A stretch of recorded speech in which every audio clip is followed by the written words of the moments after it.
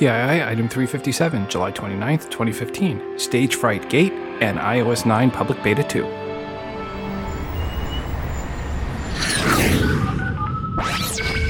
Welcome to Today in iPhone. I like it a lot. Today in iPhone. Hey, Google! Oh yeah! My beautiful iPhone, which I never have out of my hand and that I do everything with and has become an extension of who I am. This episode of Today in iOS is brought to you by Harrys.com, where you can use promo code TII to save $5 off your first order. Welcome to the show. I'm your host, Rob, and this is a Today in iOS podcast. First up, I want to thank Stacy for sending the music you hear in the background. Stacy wrote, "Hi Rob, I created this song called Geosynchronous with the app Korg Gadget, and the track was mastered with Audio Share using the Inter-App Audio Apps AUFX Peak EQ and AUFX Push Generic Subtitle preset. This is from my album Orbiting Mood Swings, where all the songs were created on an iOS device. You can find my music by searching for Spectral Sevenths, 2 words, in Spotify. Regards, Stacy P." Thanks, Stacy, for the music, and folks, I'll put the full song at the end of the episode. I also want to thank Lou for sending in the artwork for today's show. Lou said the following: "Hi Rob, to create this artwork, I used dafont.com for the TII text and the apps Font Killer and Laminar to put it together. Regards, Lou V." Thanks, Lou, for sending in the artwork, and folks, you can see Lou's artwork in the free TII app via the bonus button for episode 357 or at instagram.com/todayinios, and also as a standalone post in the VIP section and at facebook.com/todayinios. If you have some artwork and or music you have created on your iOS device that you would like to share with the audience, please email it to me at todayinios@gmail.com. Please make sure to include which app or apps you use to create said artwork and or music. In this segment of How Wrong Were They, we have the following quote, "The iPad is a disappointing effort that fails to live up to the hype. The iPad is both an oversized iPod Touch and an underpowered netbook. The iPad is a not-so-magical e-reader. Expect to hear a lot of, 'I spent a cold night in line for this?' Scott Moritz, TheStreet.com, 9th of March 2010. Scott, I'm guessing what you heard a lot more of after the iPad came out was the following question. I paid $10 a week to TheStreet.com for this advice? Just saying. Sadly, no new promo codes this week. Bad app or iBook marketer are you if you have a paid app or iBook and did not send in codes. So then I give a quick reminder. If you are an app dev or an iBook author, email me if you want your app or iBook featured in the promo giveaway segment for free. We just need the 5 promo codes or more to give away. Simply email me at todayinios@gmail.com. Please include a 60-second or less audio review of your app or iBook indicating you are the dev or the author. Also, when you send in the promo codes, please make sure to let me know when they expire. And on the off chance that you happen to be someone listening who is not a native English language speaker and you would like me to read your review, I can do that as well.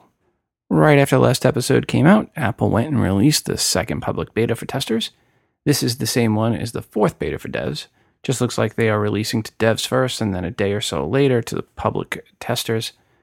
Makes sense. If anything major pops up, they keep it limited to those that are more understanding of issues. Before you start doing beta testing, here is an email I want to read for you. Hi Rob, I wanted to talk about my experience with iOS 9 public beta. I really wish I would have followed your advice and have not installed it. The first week was smooth, so I continued to use the iOS, but then I started to experience massive bugs. My phone screen would turn blue and then restart itself over and over. My Apple Music app would crash, and during text, my phone would freeze, causing me to have to hard reset. Long story short, the iOS causes so much issues, I couldn't even update to the official iOS 8.4 without factory resetting my device. Hopefully, this email will help discourage those daring enough to download the beta, especially on their main device. Regards, Zatis B." Now, normally, I don't report on bugs and betas, just features. Really, I'm not reporting on bugs I found in iOS 9, just really a reminder to those thinking of doing the public beta. Beta means testing phase, and testing phase means finding bugs, and bugs there are to find. So again, if you are not someone that can live with issues like freezes and reboots and unresponsiveness, or a Goat Simulator not working right, my son told me to mention that, then stay away from the betas. Betas are for those that have multiple devices and don't rely on their device for work or as their main device for whatever it is they need their main device for. So again, if you can't live without your iOS device, don't go with a beta. Now, if you are running the iOS 9 betas, one thing you can't do that those on iOS 8.4 can is write review of apps. This is actually a good thing, as it seems those running the public betas were writing negative reviews for apps that were not working correctly with iOS 9 beta. Like my son reminds me, Goat Simulator is not working correctly, which is why this is a good thing, especially for devs. Not that Goat Simulator isn't working, but that you can't write reviews, that is. It's not fair to negatively review an app because it does not work 100% with the beta. It's still a beta.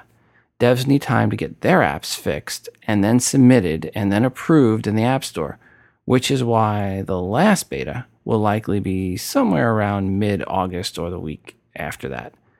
So if you are a public beta tester of iOS 9, do not be upset you cannot write app reviews, as really you should be concentrating on the bugs and issues you find with the beta itself and reporting them back to Apple and not putting in 1-star reviews for an app that's not playing nice yet with a beta. So how is Apple Music doing? Well, Apple did not give specific numbers. They did say, quote, millions and millions of customers are already experiencing Apple Music and the number is growing substantially every day, unquote.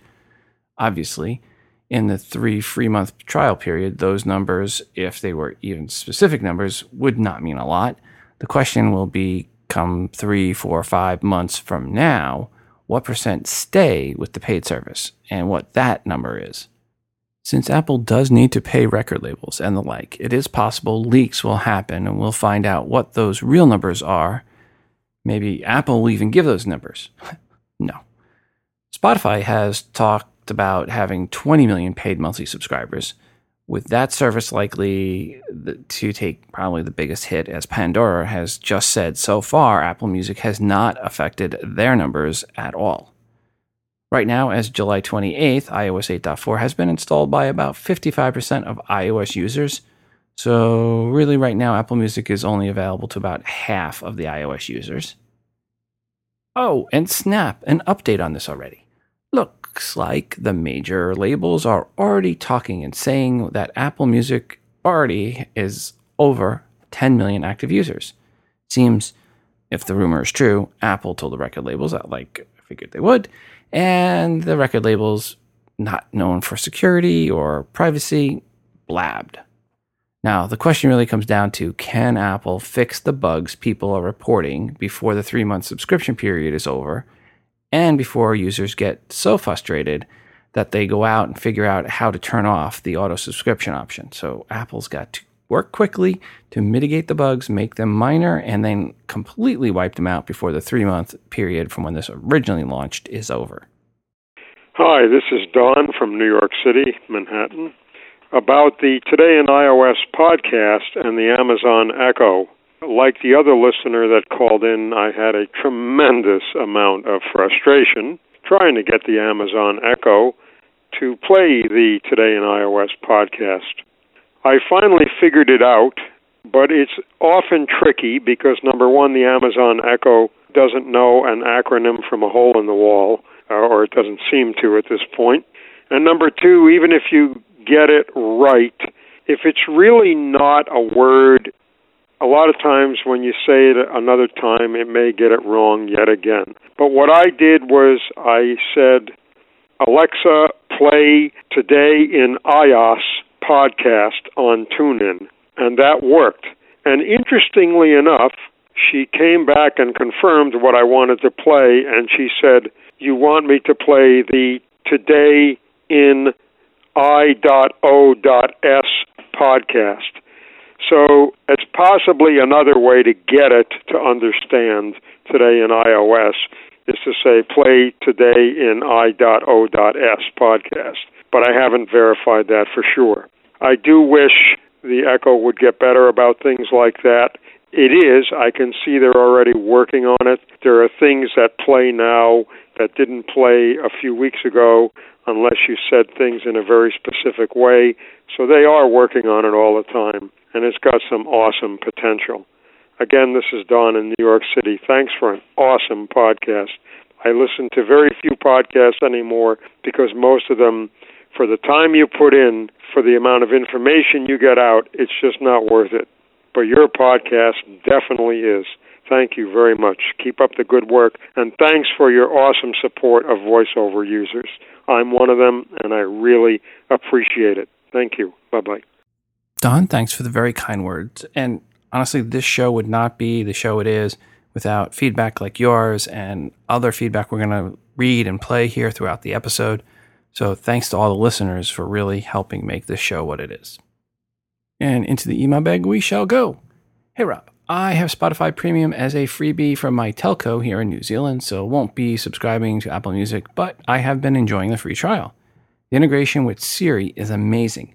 It's awesome to be able to say, Siri, play Lynn Eyes by the Eagles for Lynn Eyes, nice. Or how about Lion Eyes by the Eagles, for instance. But even more incredible to be able to say, Siri, play me the top 200 songs from 1984, and they just start playing. I find the interface a bit messy, but the suggestions and Siri integration make a compelling product. Regards, Simo, Wellington, New Zealand. Thanks, Simo, for that feedback, because that drives me to a point. I've read a few reviews recently from some very well-respected bloggers about them breaking up with Apple Music or not liking Apple Music or talking about the convoluted Apple Music interface. But with Siri, it makes it so easy to use. And everybody I talk with that uses Siri to control Apple Music loves it. That is the hidden gem. That is this special sauce. So, Simo, thank you for putting that in a nice email to really drive that point home. Hi, Rob. A tip for us running low on storage with our iOS device. Make sure you delete any old videos from text messages, especially duplicates that you have on a camera roll. Regards, Mike R. Well, thanks, Mike, for that very quick tip. Hi, Rob. Good news for HSBC UK customers. Apple Pay is up and running with them. Regards, Tosino. Hello, Rob. I found a feature in iOS 9 Public Beta 2 that I have not seen mentioned anywhere yet. In the Mail app, I was composing an email. I noticed an old email address that was no longer in my contacts, so I tried to remove it. In iOS 8, I would tap on the icon, the little I info icon next to the email address to delete the suggested email. In the contact info dialog, tap remove from recents. However, in iOS 9, to remove from recents is gone. I did find the following under Settings, Mail, Contacts, and Calendars. If I toggle Contacts Found in Mail off and then back on, all old email addresses not in contacts were removed. I hope Apple brings back the old remove from recent so I can individually remove old email addresses. Regards, Stephen in Houston. Well, thanks, Stephen, for that feedback. Hey, Rob, this is Jerry in Indy. Just wanted to let you know I ordered the Apple Watch Sport model late on the evening of June 23rd, and the Apple Store said that it would be a 1 to 2 week delivery. But it actually arrived 2 days later on the 26th of June, so pretty quick delivery there. The one minor gripe, I don't know why they don't sell the black sport band with, unless you get the space gray watch. And my ultimate goal was to get the silver link bracelet anyway. But I do understand. I think somebody told me you could take it to the Apple Store and they would exchange the white band for a black band. So I may try that. But like I said, I really wanted the link bracelet, but I didn't want to spend $400 or whatever it is that Apple charges. And I found one on Amazon from a company called OITTM, and it's the Apple Watch strap, stainless steel metal replacement band. It arrived on July 11th. I ordered it the same time on the 23rd of June, but it shipped from China. Got here on the 11th. It was really easy to take out links. It came with a little kit to remove some links. It works really well, like it a lot, and it was $36 on Amazon, so no complaints there. The only minor gripe is that there's no sort of fine adjustment like some bands have right at the clasp, but it's a really good band for $36, and I think it's a really good value. So just wanted to let you know it's a pretty good time to order an Apple Watch. Doesn't take long to get here, and I like I'm really enjoying it. I had the Pebble Steel prior, and so I was familiar with the smartwatch operations and so forth. But there are a couple advantages that the Pebble has with the always on display, easy to read in bright sunlight, and the battery life. But I'm finding a lot of times I can get 2 days out of my Apple Watch and wear it in bed overnight and just charge it every other day. I'm very happy overall and love the functionality. Thanks a lot. Talk to you later. Jerry, thanks for the feedback on your recent Apple Watch experience. And we've got a couple more emails here I want to read. Hi, Rob. Wanted to commend you for your help and advice over the past 8 years. I bought Harry's razors last year on your recommendation and love it. This 80-year-old has tried many razors through the years, and Harry's is the best for me. Regards, Skip. Hi, Rob. I've been a loyal Harry's customer since listening to the TII podcast and their sponsorship several months ago. I tried Harry's and haven't looked back since. Best shave I have ever had, along with a nice all-day-long smooth face. Thanks again for all you do for us iOS folks. And here's a link to a video that goes over the different shaving razors that are out there and comparing them. And Harry's won out over the competitors, including being half the price of Gillette razor, but even a better shave. Respectfully, Sean. Well, thanks Skip and Sean for the feedback, and Sean also for the link to the video. And thanks for supporting our sponsors. And I want to thank Harry's for sponsoring this episode. If you go to harrys.com, that's HARRYS.com, and use promo code TII, you'll save $5 on your first order. Let's face it, guys, one of the worst parts about shaving is tracking down that person to unlock the display case so you can get your razors. The other worst part is the price you pay for said razors when you get to the checkout counter. Harry's helps on both those fronts. No need to go to the store. You just order online and get the razors delivered right to your door with free shipping. The starter kit, the Truman set, is amazing. For $15, you get a razor, foaming shave gel, and 3 razor blades, all in a great package that screams, "Gift me, gift me." Are you listening, ladies? And with the $5 off, it's really only $10 for that kit. And the foaming shave gel is great. If you look at what it is made from, you might not know if you should eat it or shave with it. Ingredients include licorice root extract, a blend of cucumber and aloe. After using it, my wife asked me what smelled so good. It really is nice to shave with something that's not made from industrial chemicals that's going to cause certain parts of your body to shrink. I am 100% a full-fledged Harry's customer, have been for over a year. That is my blade, nothing else. They really are the best blades out there, and that's not an accident. Harry's purchased a German factory to make the blades for the razors. They offer a close, comfortable shave with each blade lasting well over a month. Once again, go to harrys.com now and save $5 off when you enter the promo code TII with your first purchase. That's HARRYS.com and enter promo code TII at checkout to save $5 on your first purchase. Start shaving better today. Well, or at least as soon as your new shaving kit arrives at your doorstep. We are now well over 2,000 members in our Google Plus community and growing. Thanks to everyone that's joined, and thanks for the great posts. One new post in the Google Plus community that went up since the last episode came from Stan Bentley, who posted the following question. Quote, "Can someone point me to a resource that I can use to get sync over Wi-Fi to work? I have 4 devices, all running iOS 8.4, the latest version of iTunes, sync over Wi-Fi checked in the summary sections for all devices. However, when I attempt to perform as Wi-Fi sync, I get a looking for iPhone pop-up. Then it and the device on the menu disappear. I've reset everything I can think of, but still no use. I'm trying to be able to sync my apps with iTunes, so I only have to download the apps once rather than for each device. Thanks in advance." Unquote. Some of the replies he had were the following from Robert Kelly, quote, "I've had that problem for many years, regardless of iPhone model or iOS and iTunes software. The only thing that seems to work for me currently is making sure my phone is on and unlocked during the entire sync process." Unquote. And from Francisco Tapia, quote, "The sync over Wi-Fi is very buggy. I usually have to sync over a cable with each device that is buggy. I typically 1, deselect sync over Wi-Fi, 2, sync, 3, enable sync over Wi-Fi, 4, sync once more, then disconnect, and then I am able to sync once again over Wi-Fi." Unquote. Since the last episode, there were also dozens and dozens of other new posts in the TII Google Plus community, which is an Android fans boy free zone and spammer free zone. Yep, it is the most civil Google Plus community covering iOS. Folks, go to todayinios.com/community to join in. And thanks to all 2,000 plus of you already in our Google Plus community and contributing.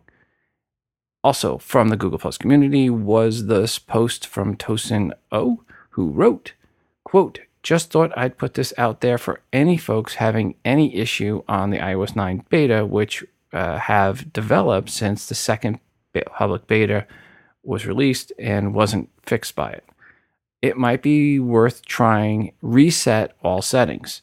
I had issue with VoiceOver in the first public beta, then Notification Center and Control Center would not work in the second. Simply resetting all settings fixed it though. I had already reported it to Apple via the feedback app. Definitely worth a try. You never know," unquote. So again, that's in the settings app and then general and then go to reset and then reset all settings. Since the last episode, there's been a lot of talk about what the number is for Apple Watches sold. What's the realistic number? Some say don't say anything under 3 million is, not valid. Some say anything over 4 million isn't valid. Let's talk about what the likely number of Apple Watches sold really was by looking at the data out there from Apple and from Slice and from a few others. Last quarter, first we need to go into some of the quarterly statements. So last quarter, other products was 2,641 million, or $2.641 billion. The previous quarter, it was 1.689 billion, and it was 1.767 billion in the year-ago quarter. For the year-ago quarter, iPods were 442 million of that, and accessories were 1,325 million, or 1.325 billion. The year before that, it was 773 and 1,179 million, respectively. If we project to this year, iPod sales were probably around 300 million at most, with accessories coming in at around 1.1 billion. That leaves $1.241 billion for Apple Watches, which jives what was also said in the conference call, that Apple Watch accounted for well over 100% of the growth for that category, with declines in both iPods and accessories. If we look at the Slice data for an ASP, they found that the ASP for their customers came in at $505. While we can throw out their estimates on unit sales because they're just taking a sampling and trying to project that for the US, the ASP number should be close to reality, as that is not a sample and projection, but rather from looking at actual unit sale pricing and getting an ASP for their customers, which is a large enough sample that it should be statistically significant and be within a couple of points of what it actually is. So if we take the $1.241 billion and an ASP of $505, that works out to 2.457 million units, or 2,457,000 units that were sold of Apple Watches last quarter. How does that jive with what Tim Cook's comments are, that it outsold the iPad and its comparable launch window? Well, let's look at that. The original iPad launched on April 3rd, 2010, and through June 26th, 2010, Apple reported selling 3.27 million units, or 3,270,000 units, during what was an 85-day window. We also know from an Apple press release that they sold over 300,000 units on the first day. That leaves little, or somewhere around 2.9 million units over the next 85 days, or about 35,357 units per day. The Apple Watch went on sale April 24th, and the quarter ended on June 27th. That is a 65-day window. If we take the 35,357 per day sales, multiply it by 64, and then add the 300,000, you come up with 2.562 million units, or slightly more than the 2.457 million estimated previously. How do I explain the difference between the two? Simple. We know that in the first 45 to 60 days of the iPad being on sale after the initial push, it was in short supply. I mean, you could not find an iPad right after that initial weekend. That means for many of those days, because of supply constraint, the iPad was not selling anywhere near the average number. In reality, the iPad would have sold easily well below the 2.457 million number in its first 65 days on market. Or you could say the ASPs from Slice were just a little high. In any case, what we get is Apple Watch sales last quarter well below the 3 million unit mark, and way, way, way below the Engadget article saying that there was 4 million units sold. Again, this 2.5 million or even 2.6 million units sold for the Apple Watch is not a bad number considering that Apple was supply constrained, and it's much higher than any other smartphone watch sales to date. It is just lower than what the folks on Wall Street were estimating. Engadget had an article titled, Apple already took 75% of the smartwatch market, and they based that on Apple selling 4 million units, which again, if you look at the facts, just cannot be. And those numbers, that 4 million, they came from Strategy Analytics that had the global smartphone market at 5.3 million units last quarter, with Apple being 4 million of that. But if we adjust that to 2.6 million, best case for the Apple Watch, I really do believe that's the highest, and add in the 1.3 million from everyone else, we get 3.9 million units, which I don't even need a calculator to say that Apple had 2/3 of the smartphone market last quarter, which is still a great number. I'm not trying to downplay it. I just want to get what the real number is. Johnny Evans at Computer World had an article on this, and he said, throw out any estimates below 3 million. I think he reversed that, and we should throw out any estimates above 3 million. From the rumor mill comes a potential photo of the front panel on what they are saying is the iPhone 6S. And shocker, it looks like the front panel on the iPhone 6, which is pretty much what everyone is expecting. At this point, Apple suppliers have been ramping up production on the next-gen iPhone's components. So seeing pictures of the next-gen housing at this point, not surprising at all. The one thing that we have not seen a photo of yet, though, and likely will not see until probably close to the end of August, is the finished rear panel with the camera mounted. Will it be flush with the iPhone 6S and 6S Plus? If it is, it bodes well for the Lynx camera rumor. If it's not, then it will mean at least another year at best for the Lynx camera module, which I am really, really, really rooting and hoping for in the iPhone 2015 generation. Let's see if the Lynx gets in there. If the Lynx camera module does get in there, then the camera lens should be flush with the iPhone 6S and 6S Plus. This next one is about a class action suit that was put forth towards Nike and Apple.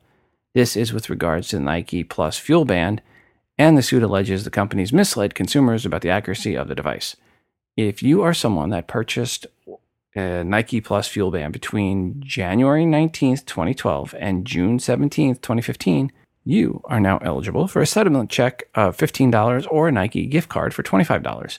The suit, which was originally bought against both Nike and Apple in 2013, alleged that, quote, false and or misleading statements were made regarding the Nike Plus Fuel Band's ability to accurately track steps and calories, unquote. And there were other claims, but that is the big one. My son has a Nike Plus Fuel Band, so I went and put it in for the $15 check. I will have a link in the show notes for episode 357 titled Nike Plus Fuel Band Settlement. That will take you to the page where you can then apply for the settlement. You will need the serial number of your fuel band or bands to get the check or checks or gift card or gift cards. Both Nike and Apple deny the claims in the suit, and Nike will be the one responsible for the settlement payments according to the terms of the settlement. Guess with all of Apple's cash stuck overseas, over 90% of it, they really did not have any spare change lying around to pay these kind of things. My son loves his Nike Plus Fuel Band, so I don't have the heart to tell him about this. I just going to take the $15 when it comes in, and then I'm going to go ahead and get him an iTunes gift card and then tell him it's for being an awesome son, or wait for him to do something really nice or something for someone or whatever. And say, here, iTunes gift card, you and your brother, go buy some apps. Remember all the media brouhaha about when you had a friend send you a text message with some special characters in it to your iPhone, and it could cause your iPhone to reboot? This had lots and lots of press coverage from mainstream press to almost every tech blog. This was known as the effective power bug, and you can Google that to see the over-reporting on this issue. An issue that was completely patched in iOS 8.4, by the way. Well, what if I told you there was an exploit where all someone had to do was send you a text message, and if you chose to read it or not, i.e. where you take no action at all, it would give the sender of that message control of your device if all they knew was your phone number. Something that affects over 900 million devices. What would you say about that? Let me read a quote from Zimperium, a mobile security blog. Quote, attackers only need your mobile phone number, using which they can then remotely execute code via a specially crafted media file delivered via MMS. A fully weaponized, successful attack can even delete the message before you see it. You will only see the notification. These vulnerabilities are extremely dangerous because they do not require the victim to take any action to be exploited. Unlike spear phishing, where the victim needs to open a PDF file or a link sent by the attacker, this vulnerability can be triggered while you sleep.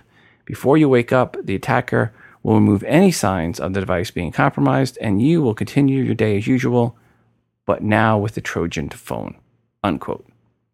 Now, if this exploit was for iOS, it would be front page USA Today news, front of CNN.com news. It would be the most talked about exploit ever and have a gate name assigned to it, like TrojanGate or ZombieGate. But luckily for us iOS users, this is not an iOS exploit, but it is a real Android exploit, and it is for any device running from Android 2.2 to 5.1, which they are estimating is over 950 million Android phones. This is due to an exploit in StageFright, the multimedia component in Android. So I guess you could call this StageFrightGate if you were being fair and all. And being fair, I should mention that Google has a patch now for this and is sending to the manufacturers that will then send to the carriers who, and who knows, maybe 6 months from now, maybe 25% of devices will have the patch, but many will never be patched. Kind of sucks to have an Android phone. Just saying.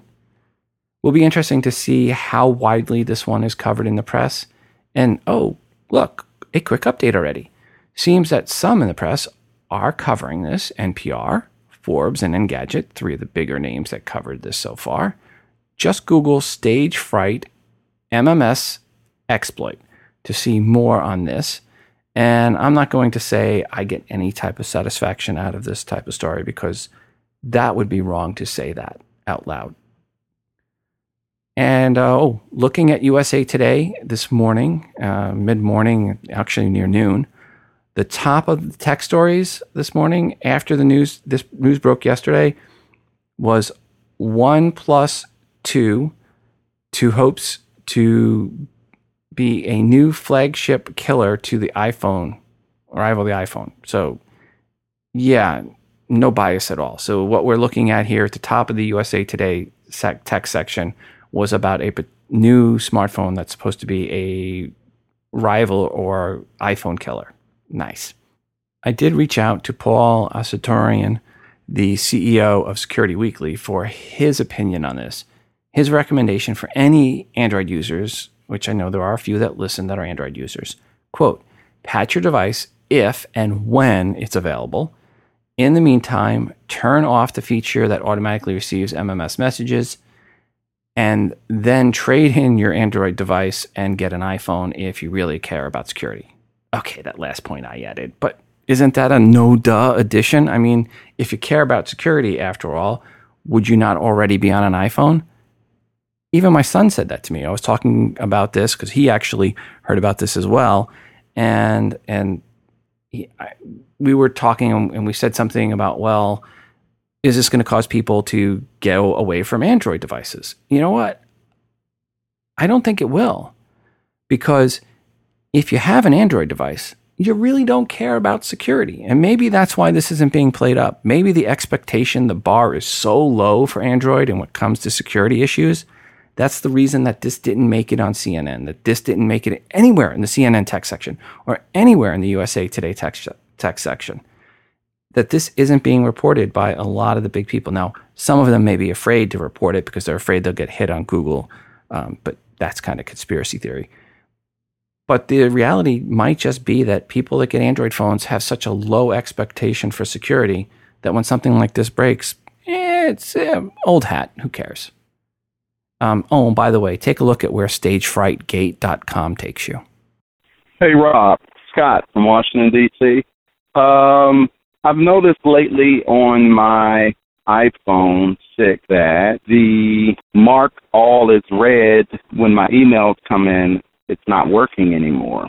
Don't know what happened. Now my email box is up to 3,000 emails, and I can't seem to be able to check them off marked as red. If anyone out there can help me with this problem, please, I appreciate it. Thanks. Take care.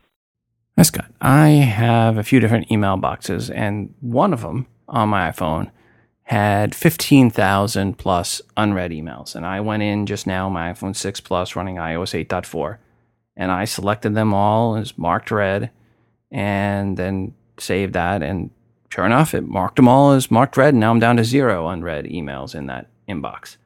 So it is working for me. What I would recommend that you do, force quit out of every app, force quit every open app, and that includes the Mail app. Then go to settings and then general, and you guessed it, go to reset and reset network settings. Run that through, that'll reboot everything, and then go and relaunch the Mail app. And you have to make sure you reconnect your Wi-Fi before you do that, but then connect to the Mail app and then see if you can do a marked all and mark them all as red. If anyone else has any suggestions on what Scott can do here, or if you've had this problem and fixed it, give us a call, 206-666-6364. That's 206-MoonDog. Or send us an email to todayinios@gmail.com. Back to the email bag. Hi, Rob. Thought you might find this PDF of an Apple patent interesting. I was working on a patent search today for a client and came across this.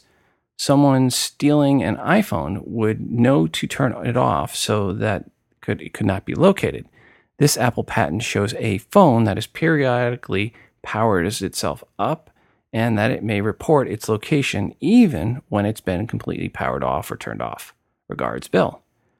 Well, Bill, thanks for sending over patent US 8,840,303 space B2 from September 30th, 2014, titled Apparatus and Method for Determining a Wireless Device's Location After Shutdown. And from the abstract, quote, a wireless data processing device is described which periodically exits an unpowered state and transmits location data, unquote. So, in a nutshell, every so often, ET wakes up and phones home with its GPS or wireless triangulation data. Apple is yet to say this is an available option. Maybe it will be in iOS 10. This does seem like a pretty valuable option to add to iOS devices. Back to the email bag. Hi, Rob. What happened to the YouTube app on the Apple TV? Thanks, Laura B. Well, Laura, Google killed the APIs that powered it. So if you have a second-gen Apple TV, no more YouTube for you. This was something we talked about a little bit back in April when it was first announced and had happened. But then we were expecting a new Apple TV in June, and well, that did not happen. So many of us with Apple TV second gen no longer are able to get episodes of Annoying Orange or see pugs saying, I love you, or those Minecraft videos from the guy with the British accent that has a couple of pugs. Yep, all those videos are gone, as is the entire YouTube app for second-gen Apple TV owners. If you are a third-gen Apple TV owner, you should be able to get the new YouTube app if you make sure you are updated to the latest version of the software for your Apple TV. And you can do that by going to Settings, General, Update Software. Hey, Rob, it's L.A. from Pennsylvania. Man, I'm having a couple of different challenges with VoiceOver and apps anyway. But anyway, major challenge I'm having right now is with the Notes app. Sometimes, like when I'm going to edit, let's say if I got a list of phone numbers or something like that, if I want to change, like put a note on that list, I can't do it because every time I double tap it, it's acting like it wants to call the phone number. And I can't figure out how to edit it. It used to be like a trial and error type of thing. It will work sometimes it doesn't. But now every single time I double tap, it goes straight to a whole phone number. It like highlights the whole row. So I don't know if anyone knows how to consistently be able to make changes to a Notes app. I mean, a note that already has a list of phone numbers, if there's a way to edit that. I'm sure there has to be, obviously, but I just can't figure it out. Team, help me out. Thanks. Love the show. Hey, LA. I went into the Notes app. I put a few different phone numbers in there. I just made sure it was the ones for my call-in number for the show, so I wasn't calling anybody late at night. Turned on VoiceOver, and I, for the life of me, couldn't figure out how to get those numbers to be edited. So I'm with you. I have no idea how to do that. If anyone out there listening does know how to do it, use one of those numbers, 206-666-6364.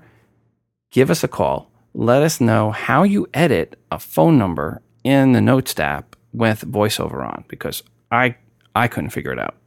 Just a quick update on the Zanaps Kickstarter project. That's a ZNAPS project that we mentioned on the last episode, and I said that they were just over $500,000 in funding and had 19,000 backers. Now they're over $1.3 million in funding and have over 47,500 backers. Kudos to their team. For those that don't remember or did not listen to the last episode, this is the adapter that turns your Lightning port into a MagSafe Lightning port. Go to Kickstarter.com and search for ZNAPS. Let's see who the first listener is to actually get one of these products delivered. I've ordered mine. Right now they're saying that November 2015 is the delivery date. No way. Again, if I get mine before Easter next year, 2016, I'll be very happy. By the way, them getting over $1 million meant that they have unlocked their main stretch goals for this device. The next stretch goal being 2 million Canadian dollars. Right now, they're over 1.7 million Canadian dollars. And that stretch goal for the 2 million mark is a version for a USB-C connector adapter. Hopefully, they get to that goal, which would mean more money for me, as I definitely would be getting that. Per the stretch goals that were unlocked, one of them was putting a power LED indicator on both sides of the adapter.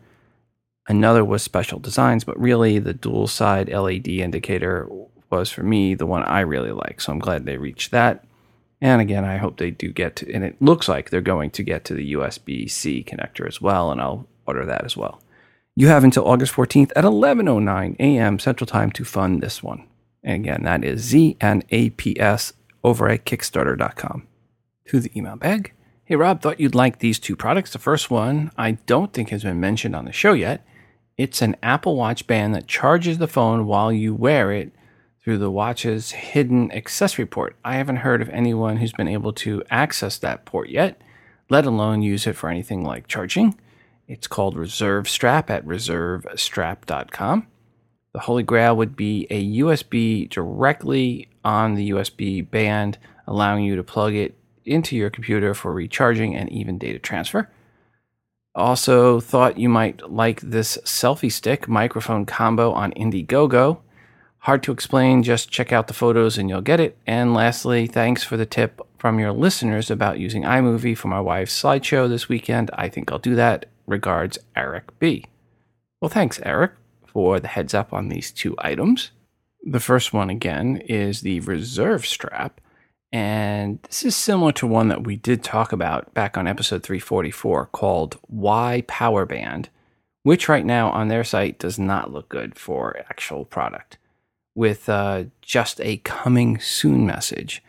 That one was supposed to cost $99. While that one got lots of press, right now it does not look like they have a product. Can you say vaporware? Eric, the one that you're talking about, the Reserve Strap, has an order now button and a price of $250 for either a 38 or 42 millimeter size. If you go to order, make sure you select the correct size as it defaults to 38 millimeters. So this one, they are claiming will give you 2.7 times the power for an additional 30 hours of usage, essentially taking you from 1.5 days to well over 3 days of solid usage. The reserve strap also comes in 3 colors, white, gray, and black. So yes, for all those looking to get a black strap, there you go. Some other specs, they say it is water resistant. It has a micro USB charging port. It does not look like it'll charge from the inductive charging port or pad. You will need to plug in the micro USB connector to charge it. They also say it adheres to Apple's official band design guidelines, and it does look very nice.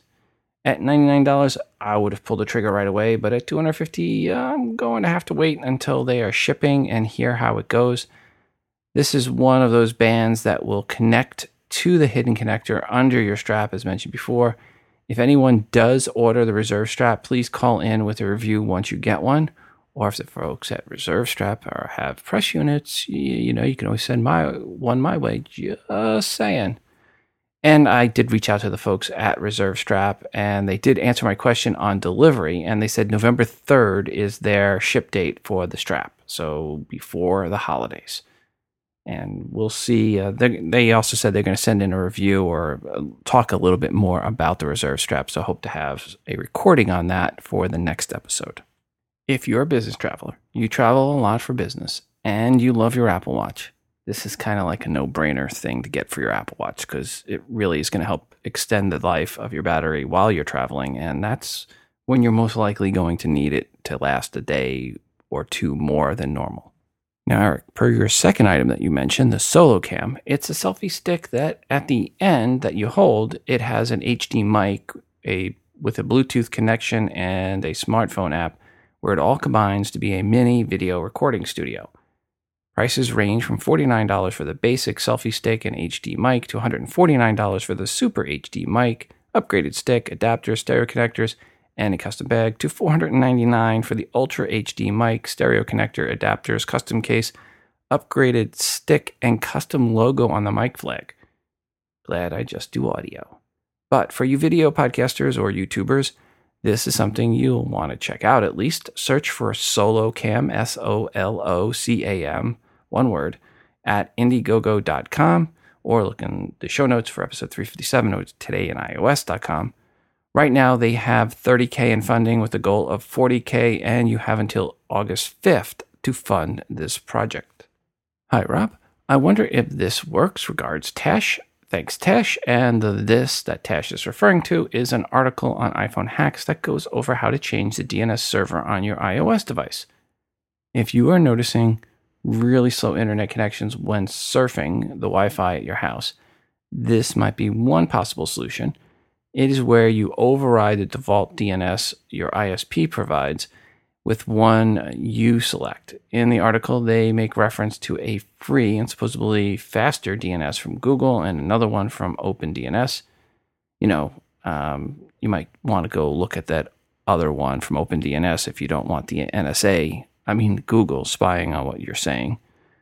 This is something I am going to test out with my wife's iPad mini. Actually, put it in right before the episode and because she was having some issues with Wi-Fi.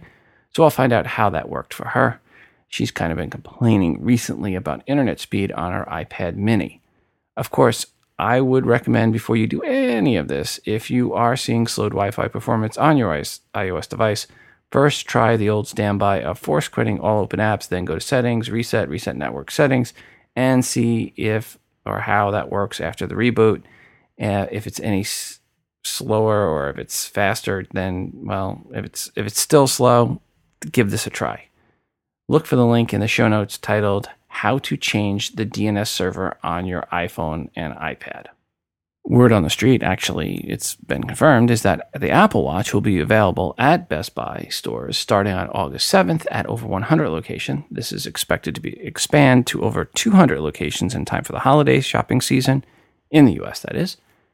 In addition to the Apple Watches, they are supposedly going to also offer up over 50 accessories for the Apple Watch. So just take a look. August 7th, Maybe your local Best Buy will be one of the 100 locations that they pick to support the Apple Watch. I think the best news you can take out of this news is that it looks like Apple is getting more and more supply that they're able to now expand out to other retail locations in the US, not just at Apple stores. I mean, based on the fact that supply has been increased and not that demand has dropped. Hey, Rob, it's Kevin Crossman from Fremont, California. With respect to our friend Daniel in the UK, it was really interesting. I actually played Siri his comments about calling for a coffee house and Starbucks, and Siri here in America understood him no problem. My only thought is that maybe he needs to slow down just a bit and enunciate a little bit better. Maybe that has something to do with Siri's understanding. Hi, Rob, I'm flying out of the country soon and need to unlock my wife's iPhone 5S. She's still on 8.0.2, but I stopped jailbreaking a while back, so I'm not sure what's available to jailbreakers. If I jailbreak her 5S, is there an unlock tweak like there was back in the day? I called AT&T and they refused to unlock unless I pay ETFs and give up my grandfathered unlimited data plan, so I need another solution. By the way, are IMEI unlock sites scams? How can they override AT&T? Regards, Mason. Well, Mason, first off, I'll say this. Most unlock sites out there are scams, so don't be looking at unlock sites. Per the question about jailbreaking, you can jailbreak if you all the way up to 8.4. The TAIG jailbreak does work, but you need to have a Windows computer to do that jailbreak. Per a tweak on Cydia for unlocking your device, if anyone does know of a Cydia tweak that works for the iPhone 5S for people on AT&T, please let us know, give us a call, or shoot us an email. Hi, Rob. Just wanted to write in with a little feedback on the iPhone 6 Plus call quality. I have a 6 Plus, first in line on launch day, and my sister had an iPhone 5 until a few weeks ago when she bought an iPhone 6. Her and I immediately noticed an increase in voice quality with our calls. It actually sounds like she's talking over my shoulder rather than over the phone. We both have AT&T. Kudos to Apple on the nice improvement and probably flew under the radar for most users. Regards, Lou V. Rob, it's Shannon in Arizona. Man, I'm listening to Daniel call in on episode 356, and this guy cracks me up as well. I mean, no offense. I can listen to him tell a story all day long. You got to get him as a regular part, reading a news story or doing something, man. He just brightens my day. So I just wanted to let you know that. And to Daniel, dude, I love your accent. It's amazing. Thanks, Rob. Love the show. Take care. Bye. Hey, Rob. It's Daniel from Wisbeach in Cambridgeshire. I swear to God, thanks to your podcast, Wisbeach in Cambridgeshire has reached a far wider audience than it ever would have done normally. In fact, I don't work for the tourist board, but don't come here. There's nothing to offer. Anyway, getting on to what I was saying, or what I was calling up about, rather. I've just listened to your latest podcast. It's now the 23rd of July in this country. Sorry, I don't know the number. I know you like to go podcast 305,000 or whatever. So just Anyway, I'm babbling. The guy rung up talking about Apple Care. Now, I want to give my 2 penneth about Apple Care. Don't know whether it's just in the UK or whether it's worldwide. They are you ready? Fantastic. Here's what happened to me. I had a MacBook Pro Retina. I spent 1,800 notes on it. I threw that money down like a kid at Alton Towers on opening day. However, it developed a problem. It burnt itself out, so it wouldn't turn off. So I rung them up. I said, this has happened, £1,800 machine. What can you do about it? I'll tell you what we could do about it, sir. Give you a new one. I thought, bosh, back of the net, thanks very much. Doesn't stop there. Then, what it transpired was that somehow it got a little bit garbled in the fact that they said they was going to give me a new one, but then someone else said, well, hold on, we can't give you a new one. So I'm like, well, all right, okay, we need to talk about this. Bit of to and fro, and shall we say about 3 weeks worth, but, I'll need a new machine, so it's worth the effort. Long story short, Rob, get a load of this. They give me a new machine, and not only that, they gave me £150 Apple voucher to spend on whatever I like. I mean, you can't odds that. It don't stop there though, mate. listen to this. I had an iPhone 6, okay? Well, it's got an iPhone 6. I'm looking at it. Anyway, it played up. The home button was sticking, right? It also had a little smash on the screen. I said, look, the home button's playing up. Took it into the store.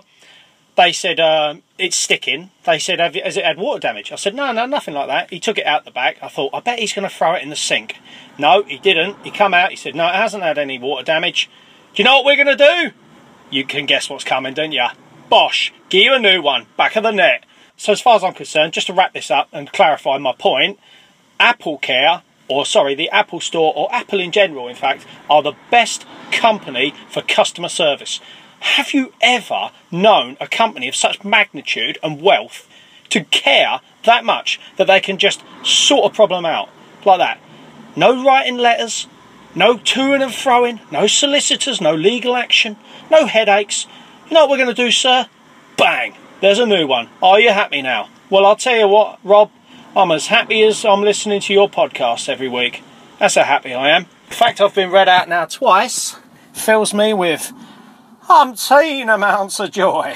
Anyway, as always, have a nice day. Shannon, you ask and you shall receive, and Daniel, thanks again for the feedback. Some interesting info for app devs. Seems Apple is adjusting its App Store algorithm again. Not that we knew what it was. Originally, the App Store algorithm a long time ago was pretty simple. It was the number of new sales, downloads in the last 7 days with a weighted average for the last 24, 48, and 72 hours. I proved that out early on. I did a whole blog post about it. But then Apple made changes and pulled in other criteria like amount of times the app was launched. So usage came into play. It is also believed that the average ranking is also at play. No one really knows all the components anymore and what the weights are. But it is clear from time to time it gets adjusted and a bunch of apps drop and some jump up initially after this said change. And one of those events seems to have happened on or around July 17th. If you are an app dev, here is my best recommendation. Don't worry about rankings. Make a good app. Add in incentives to get your audience to rate the app. Don't be overly spammy with pop-up ads and types of actions that get in the way of actually using the app. Ease of use and a smooth flow from action to action with minimal or no need to click X to get rid of the ad or click out of this new pop-up. That will help in getting a good rating. If you are an app dev, look for the article, Apple Adjusts Its App Store Algorithm, in the show notes for episode 357 at todayios.com to learn more about this. And again, at the end of the day, don't worry too much about what the actual algorithm is. The key thing here is to make sure that you create a really good app, that you incentivize the users of your app to rate your app and go out and tell their friends about your app. That's really what's most important.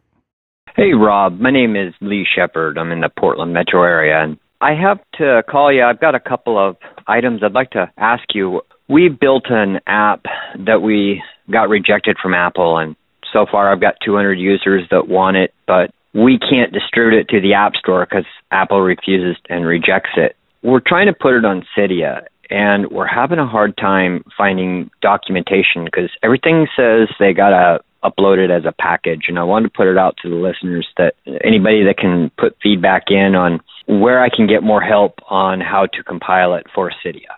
We definitely feel good about the product, and we want to give it away for free, but without being on the App Store, we have a few alternatives, and that's it. It's called Cydia. The next thing is I actually found a nice little tool in the Apple Podcast app.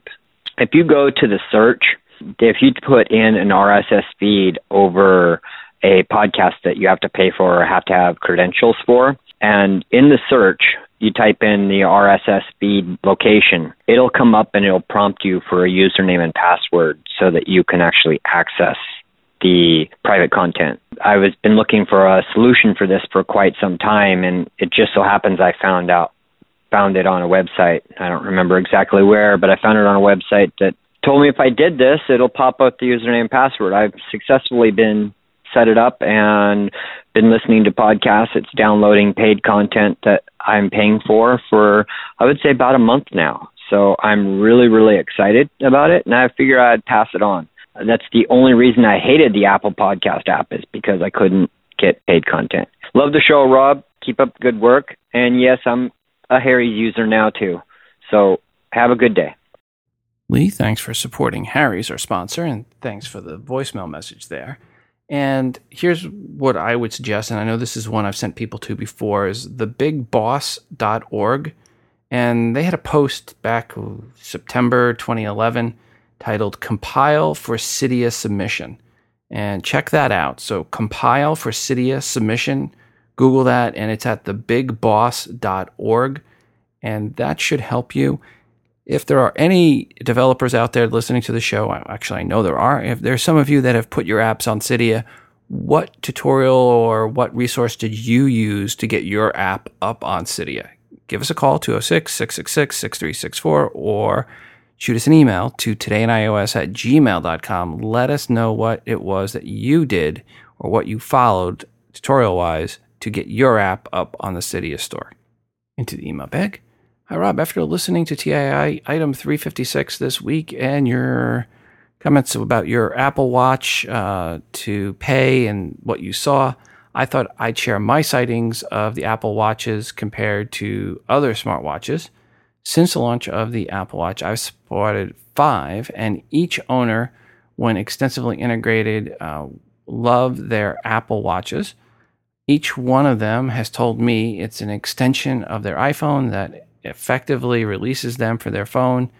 Also, each person reports 2 days battery. I've also seen 2 Pebble originals, one was my own, in the same time frame. I loved mine, but only bought it to justify the existence of smartwatches. They are basic, but do what they do very well. In the same time, I've seen no Android Wear watches. I'm not surprised about that. Thanks for all you do for educating us on the ways of the Apple. Regards, Craig in Liverpool in UK. Well, Craig, thanks for the feedback. Hey, Rob, this is Brent out here in Oklahoma City, and I have a question about something that maybe some of your listeners can help out with. But used to, before Apple went to Apple Music, I was able to, and I do have a iTunes Match subscription, and I was able just to say, play playlist, whatever, and it would play my iTunes Match playlist. So play playlist country shuffled or play playlist pop or whatever.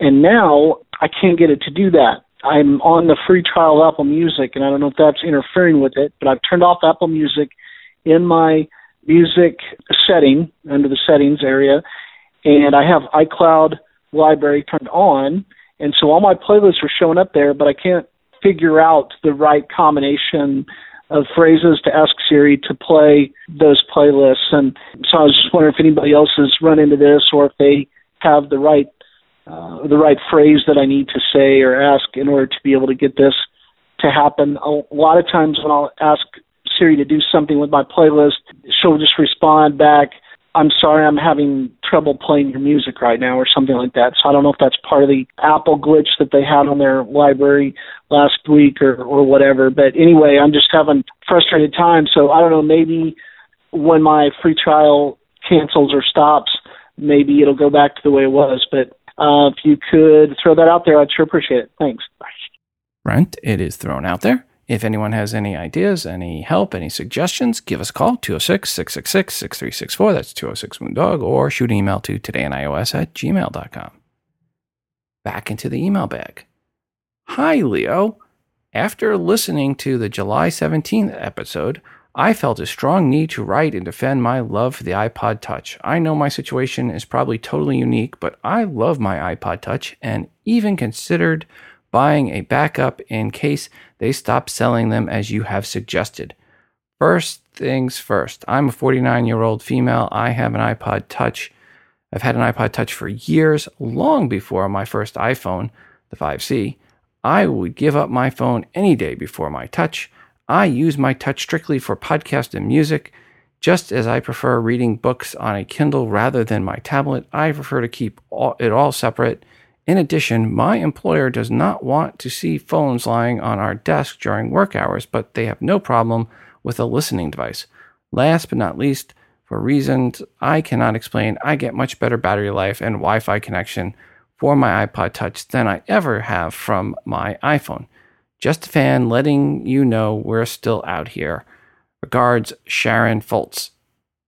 Well, Sharon, I am guessing you were trying to get a hold of Leo Laporte from that show with the completely unoriginal name that way too similar to the name Today in iOS. I have no qualms with the iPod 6th generation. I think it's a very nice device, especially if you are a dev of iOS devices or apps, or a preteen, or just looking for a small Wi-Fi only device that fits in your pocket, kind of like what you are. I am very, very happy to see that the iPod Touch 6th Gen update and release happened. My only negative comments per it were with regards to the 16 and 32 gigabit capacities. I would not recommend either. If you are a serious user, go to 128 gig. 2 to 3 or 4 years from now, you'll be very, very glad you did. 64 gig, absolute minimum storage level I would recommend. But again, I think that feedback was meant for Mr. Leo Laporte and not Rob from Today in iOS. Just saying. Hi, Rob. This is Destin from the Colony, Texas. I had a question for you regarding Apple Music, just getting started on that platform.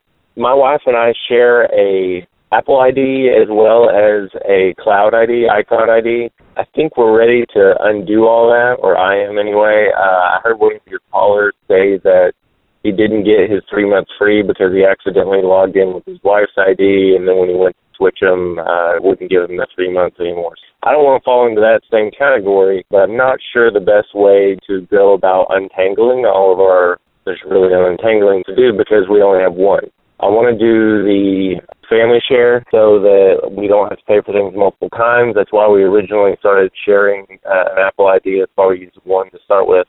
So anyway, I don't want to inconvenience her. I'm the more tech-savvy user in the family, but I would prefer to be the head of the family share plan as well. I'm not sure how to start her phone over without, having all her stuff ripped off. And any advice you can give me in and around that would be greatly appreciated. Thanks a lot. Bye. I want to throw this one out there to anybody that has a family share plan that's set up as using Apple Music and has multiple people using Apple Music. Was there anything special you needed to do? Any gotchas, any caveats, anything that you learned while setting it up that you'd like to share with others? Give us a call or shoot us an email. Who's your daddy? My daddy? I don't get it. Who's your daddy? I know this must mean something. Everybody keeps saying this. Who's your daddy? You are. Can we get back to work now? Thanks again to Harry's for sponsoring this episode. And please go to harrys.com now and save $5 off when you enter the code TII with your first purchase. That's HARRYS.com and enter the coupon code TII at checkout to save $5. Start shaving better today. And before we go today, I want to remind you to send in your feedback to the show. 206-666-6364. That's 206-MOONDOG. Or record your feedback and email it to the show at todayinios@gmail.com. Feedback can be a question or comment for something someone said on this episode, or it can be a question or rant you have about something else, an app, a product review, good or bad. As long as it's iOS related, it is welcomed. I'm always looking for new artwork to feature on the show that you've created on an iOS device. Just put some TII branding on it and send it in. And of course, we're always looking for more music created on an iOS device to play on the show. It's your show, and your feedback is greatly desired. And don't forget to check out our moderated Google Plus community by going to todayinios.com/community. And there is the free TII app. Just search for TII in the iTunes App Store. It is the best way to consume the show and to get push notifications each time a new episode of TII is released. It is a fully voiceover-friendly app, of course. Please go right now and download the TI app. And did I mention it's free? Next week's episode will likely be delayed to the end of the week, maybe a little longer. I will be going to Podcast Movement this weekend in Dallas, Texas, where Libsyn will be exhibiting and I will be speaking. These events, I typically don't get anything done outside of answering fires on emails. So it will be the end of next week, best case, before I get back to the show notes. But hey, 5 episodes released in July, not bad. Thanks to everyone that sent in feedback this month. Your feedback is what makes this show, and I just want to say it is greatly appreciated. You are the best audience ever. Okay, let's wrap this up before we all start crying. And that, folks, is going to do it for us today. Until the next episode, I am your host, Rob, from Today in iOS, reminding you to phone different. This show is hosted on Libsyn.com and part of the Wizard Media Network. If you are looking for hosting, go to Libsyn.com, that's Libsyn.com, for hosting for your podcast and for creation of your own smartphone app.